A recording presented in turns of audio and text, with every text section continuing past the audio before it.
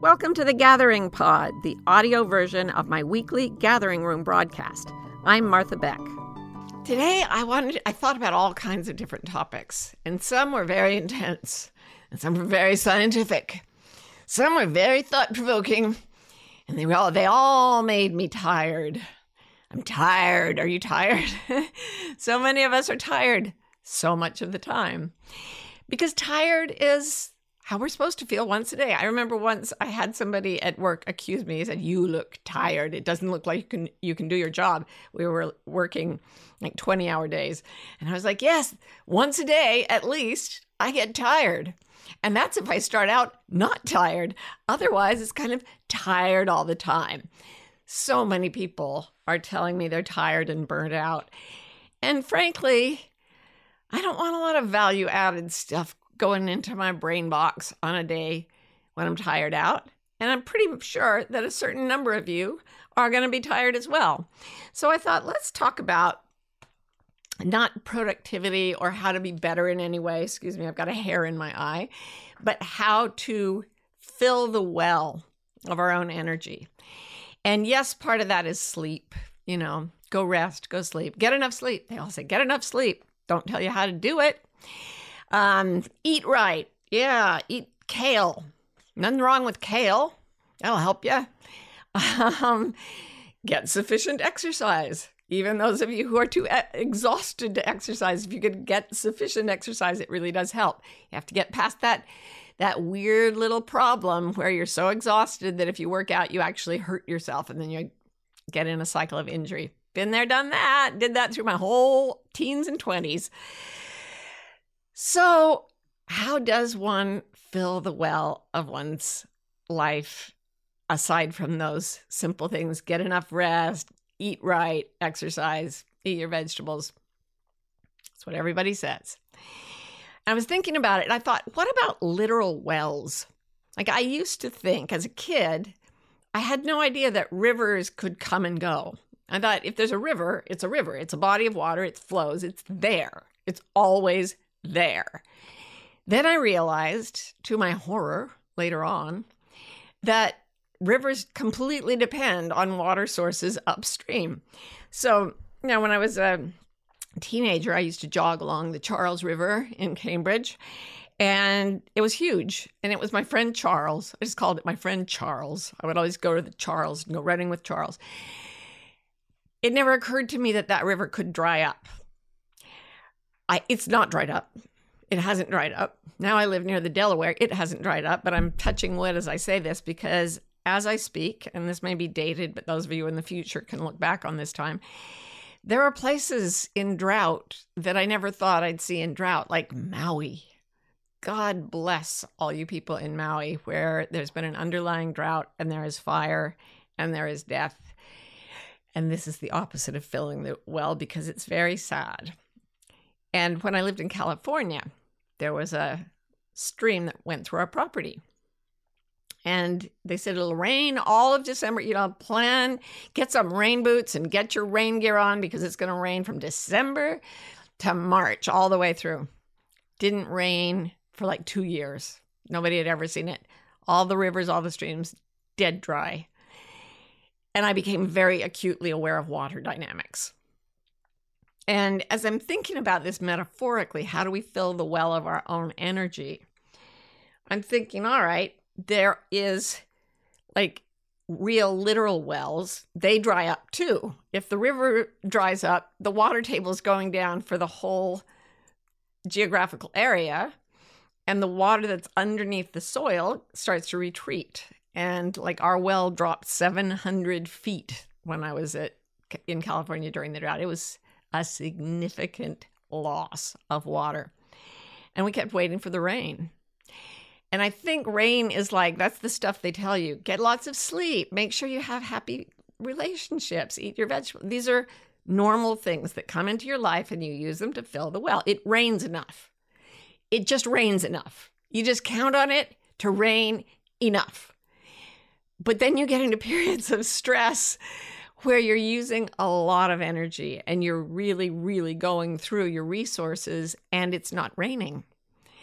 You might be raising small children and lose your income. You might have a loving family that is disrupted by natural disaster or disease or something. There are a lot of situations in human life that are analogous to drought. Bad things happen, and there's not enough good stuff happening to balance it out, and we start to dry up. Our energy starts to dry up. So what are the other sources? Well, there's always water in the ocean, but it needs to be purified. So we can't drink it, but if ocean water goes down, say, through limestone and filters down for a long period of time, then by the time it gets under the rocks, it's pure and we can drink it again. But that means we have to go deep. So there is a source of water, the ocean, that won't run dry for us, as long as, someday it will, but that is billions of years in the future. So that means allowing the water that is there for you, that is always there, to be purified and to go deep, deep, deep, and then to dive deep, dig deep, drill deep to find it in ourselves.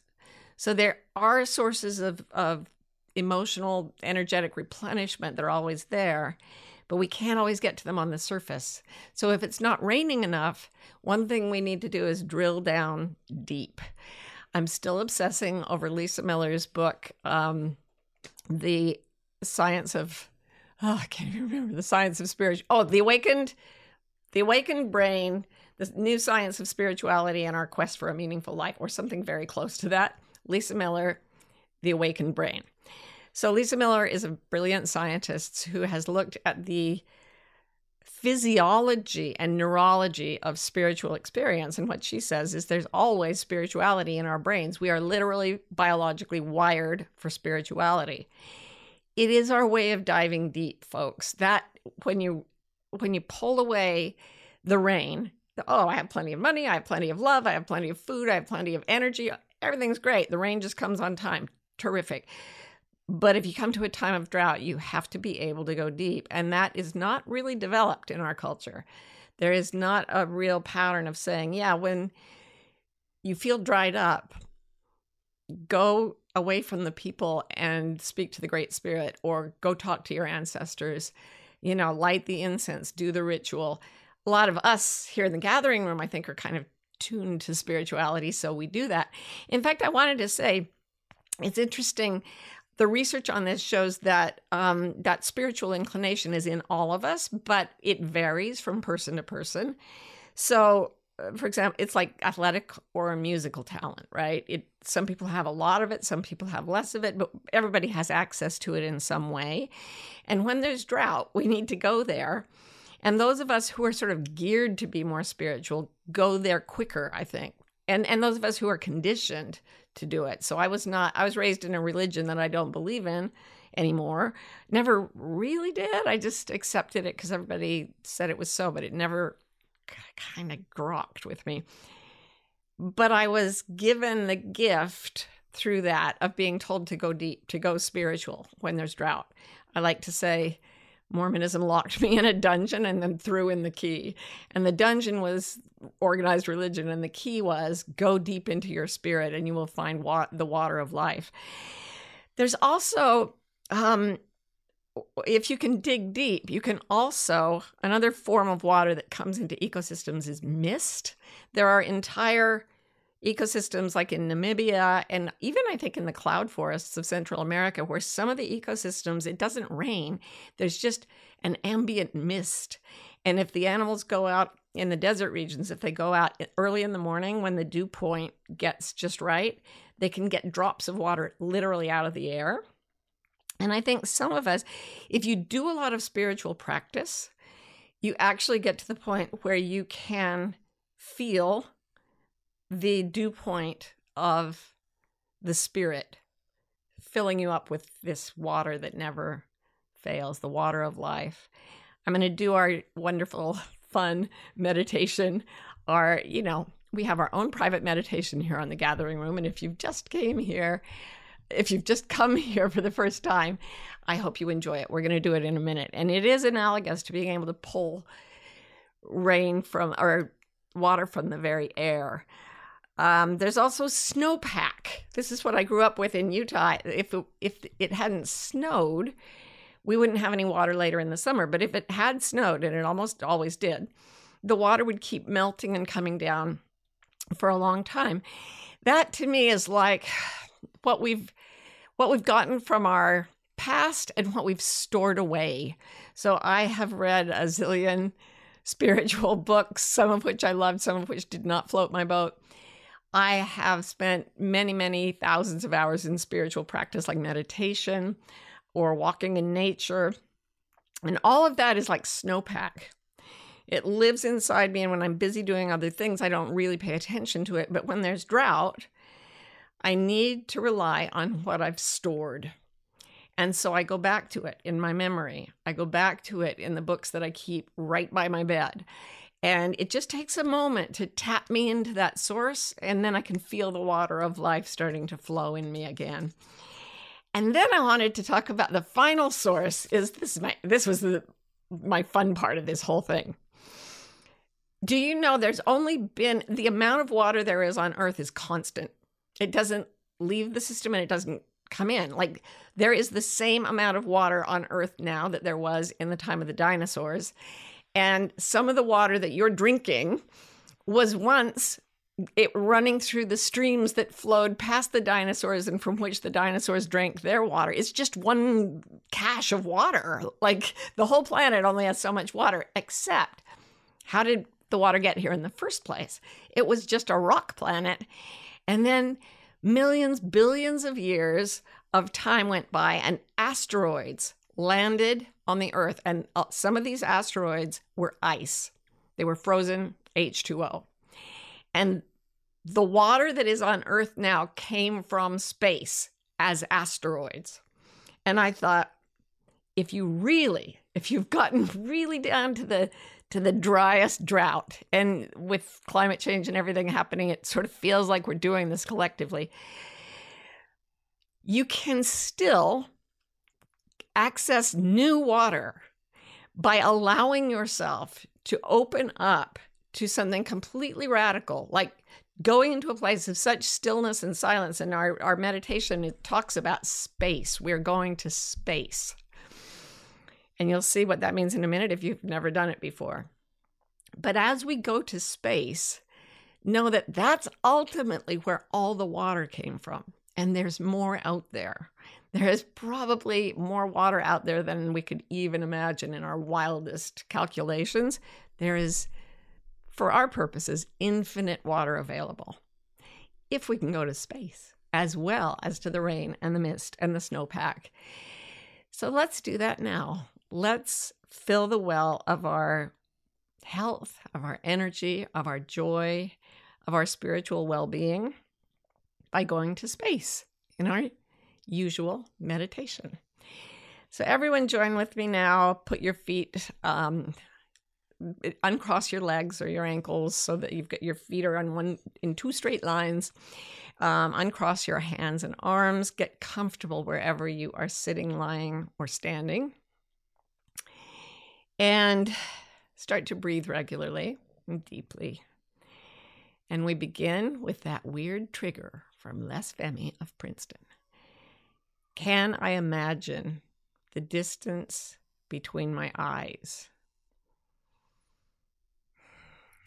Just repeat these to yourself silently. Is it possible for me to imagine the space between my eyes and the back of my head? Is it possible for me to imagine the space inside the atoms that make up my entire head? So there are particles of matter, but they are so much smaller than the space inside the atom. 99.13 more nines are made up of empty space. Focus on the space in the atoms of your own head. And now drop your attention down. Focus on the space inside the atoms, inside your chest. Is it possible to imagine the emptiness in the space of your chest cavity? Can you imagine the emptiness in the space between the top of your head and the bottoms of your feet. Can you imagine the stillness in which the activity of the material world is occurring?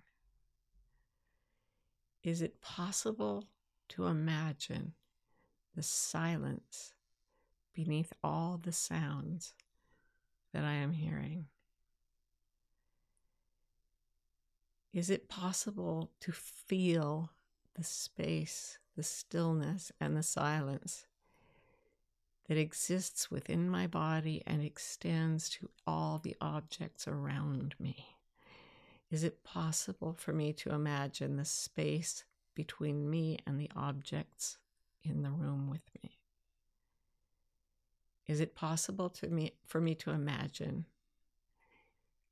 all the matter in my body existing in an immense stretch of space and stillness and silence that extends hundreds of millions of light years to the edges of the known universe and beyond?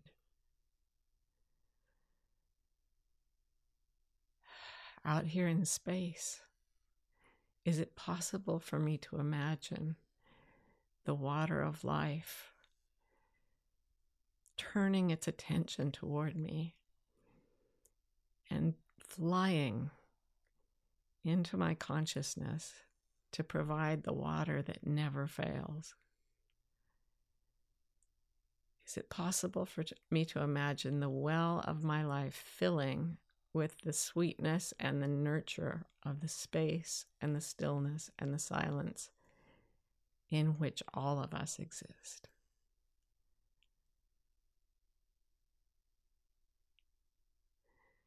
Now, if you can take those asteroids metaphorically, just pack them in, make them snow melt, make them rain, make them mist, pull the water in, the love, the peace, the confidence, the clarity, the kindness of the consciousness of space. If you can fill the well this way, no one can ever take it from you.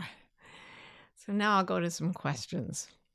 Cheryl says, during drought, we try to find ways to conserve the water that comes to us, such as rain or using less. Are there ways to conserve our vitality or more wisely use it? Absolutely. I almost called this episode of The Gathering Room When It Doesn't Help to Help, because I've just been noticing with all my friends lately that we're all trying to help people in ways that they're not interested in receiving help. It's like, oh, I've got a great book for you. Just read this book.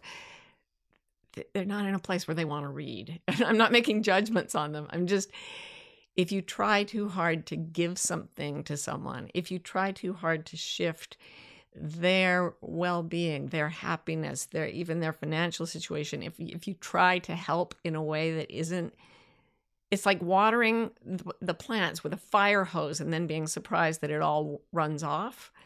It's better to use something. In Africa, they originated this kind of watering where they take a string and they put it along like a row of corn, and they'll put one end of the string in a bucket of water. And this is in Botswana, where they have frequent drought. And so the capillary action in the string will pull water up, and then they put a little piece of string above each little ear of corn, each little corn stalk. And the water comes and it drips down each of the strings, and it gets exactly as much water as it has to each and every plant. I'd really like to see us all knowing that we really just need to take care of our own snowpack and our own rain, and then we need to give it in such a way that people can absorb it and the world can absorb it. Because right now, especially, I'm writing about anxiety. Anxious people can't take in positive information. They can't take in sophisticated instructions or even unsophisticated instructions. All they can do is be afraid, and all we can create is a container. And how do we create that? by building our own snowpack, by getting more asteroids in us so that we are sitting in a place where there's something to give. And then when they can absorb it, immediately the physics of spiritual freedom flow immediately from a person who has it to a person who wants it. There's never any lack of supply. It's an infinite thing, but it has to follow sort of the physics of supply and demand. The demand has to be there for the supply to matter. And I have found I've spent a lifetime trying too hard to help too many people and not helping others in the ways that I probably should. And I'm just noticing where it's not helping. Helping doesn't always help. And then when I don't try to help when it's not wanted, I have more to give. So yes, we do need to really conserve this spiritual energy because the world needs it. People's brains are designed to be spiritual, and there's no language or practice for it in many people's modern day lives. So yeah, we need to keep ours keep our wells filled so that we have water for people who are thirsty. Okay, Trotsy13 says, any tips for those moments where your mental chatter fights against that need to step away and go deep? I find my brain and cultural conditioning flaring up when I'm not being productive. Yeah, this is a hard one. You have to really hold the culture at bay when you need to fill the well. I've been doing this forever. And I'm pushing to get something done, a book written, a class prepared. That doesn't want to happen. I'm trying to bring rain where there's no rain. And I've learned that the only way you make rain is to go into space, go deep into the soul, go for the bedrock, go for the asteroid. But I still have to remember, stop working. The factory actually does have to stop. We're not factories, but we think we're supposed to be like factories. And in fact, our productivity on all fronts goes like this. And if we try to fight the waves, we just end up crashing and burning and exhausting ourselves more. So follow the pattern of your own energy into the deep places, into the still places. And if anybody is arguing with you, shut them out for a while. There's a story in Julia Cameron's The Artist's Way about somebody who wanted to, I think it was a painter, and he put up a sign outside his studio that says, "Go away, I'm painting. This really does mean you." Yes, even you. It's like, seriously, I need to replenish. And we need to be that fierce sometimes about protecting our own boundaries because that's the way we get the water of life. And without the water of life, drought is a bad way to go, folks. Let's not do that. Let's just not do that. Okay, Laura says, what do you mean about going deeper? When I've felt in crisis and without outer resources, people, and options, I've gone within and basically asked for help. Is that what you mean? Yes, that is one thing. And that's pretty well, like we have a cultural model for please help me. You know, we have not-for-profit agencies. We have charitable giving. We have all that stuff's in our mindset. What isn't in our mindset is I'm in crisis and I'm going to go within and I'm going to ask for help, but then I'm going to keep going. I'm not going to stop investigating inside my own consciousness until I hit water, until the well starts coming up through the bedrock. And that means that it often means being by yourself physically for a while, even if that's in the middle of the night. That's often when it happens to people. And it means you go to your desperate need for help, and then you go deeper to the one who is desperate for help, and then you go deeper to the one who is watching the one who is desperate for help. And then if you can go into that, you find that it is holding the one that is desperate for help. And if you keep going, it ultimately begins to vaporize. And this could be just moving to the right hemisphere of your brain, or it's a spiritual phenomenon. I think it's both. The edges of things disappear. Sense of self disappears. The need to control disappears. And there is nothing but consciousness in love with itself. That's the mist. That's where you can pull energy straight from consciousness without even having a conduit. It doesn't have to be another person. It doesn't have to be an event. It doesn't even have to be a thought. It is the ability to dissolve into the mist of consciousness and find that it's infinite. And you have plenty of access to all of it, as long as you have no concrete sense of a limited, small, scared self. So go deep and then go deeper. Purple Apple Art says, how do you recapture the feeling of fun, play, and joy? I think it's hard to have fun when you're exhausted. I think trying to make it fun when you're exhausted is what leads people to things like cocaine, crystal meth, even Red Bull, God bless its heart. I ended up in the hospital once because I relied too much on Red Bull for a while. So we're trying to get fun when we're exhausted, because our culture does not think it's fun to just go into a coma and be like inert, going within yourself and feeling the space of the universe.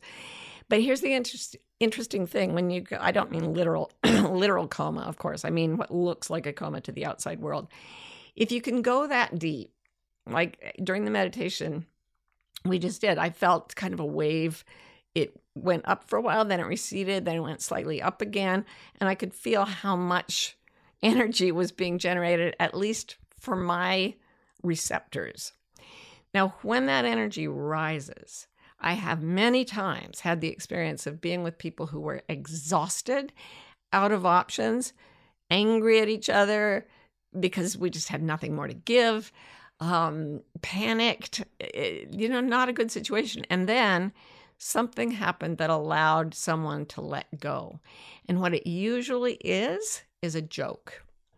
Remember, we've talked about how the right hemisphere of the brain only does language when it comes to jokes, songs, and poems.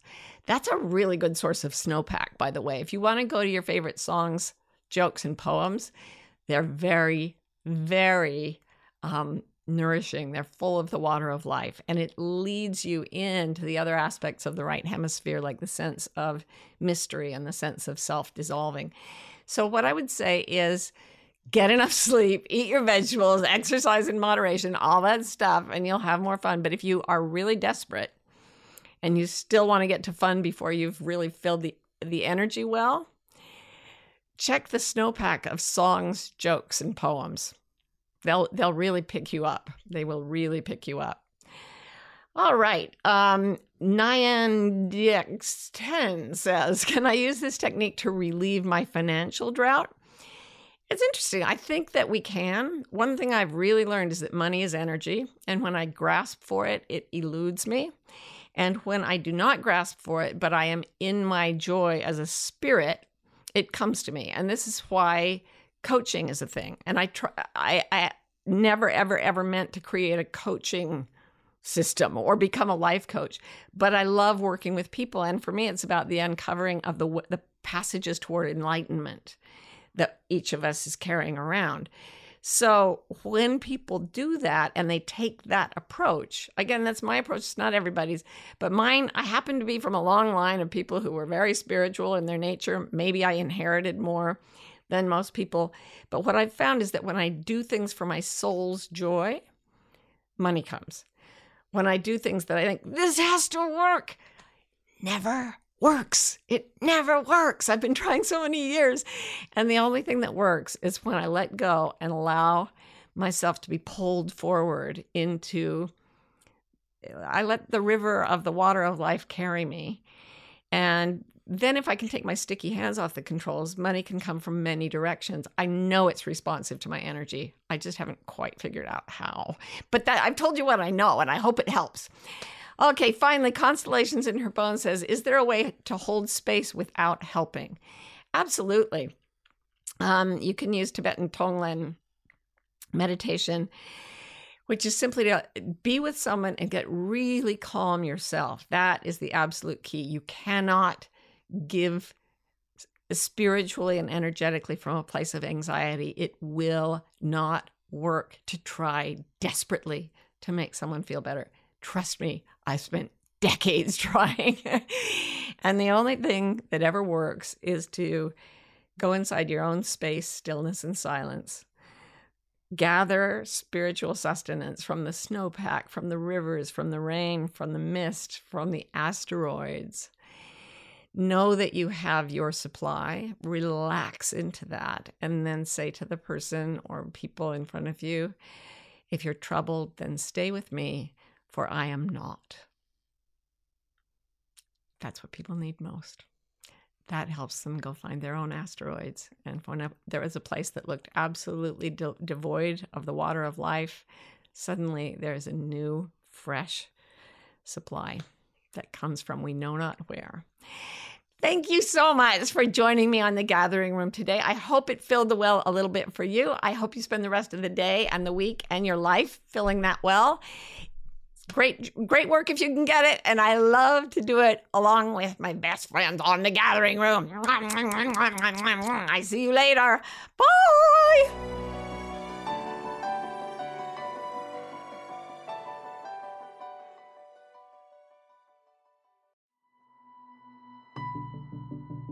It's a bewildering moment to be alive. That's why Martha Beck, me, and Rowan Mangan, me, created Bewildered, the wildly successful podcast for people trying to figure it out. Most of us are trying to fit society's expectations about how we should live, which is stressful and confusing. On Bewildered, we look at topics like perfectionism, what it means to have enough, anxiety, and creativity to see where the culture may be pushing us all away from the lives that truly fulfill us. If you're bewildered, if you want to think and you love to laugh, come join us. For almost 30 years, I've been teaching people to do something that I call reading your internal compasses. I believe we are all born with direction-finding mechanisms that are inherent in us and will help us find our best destiny. A few years ago, though, I realized that a lot of people were getting very, very anxious. And this is true. Anxiety is going nuts all over the planet.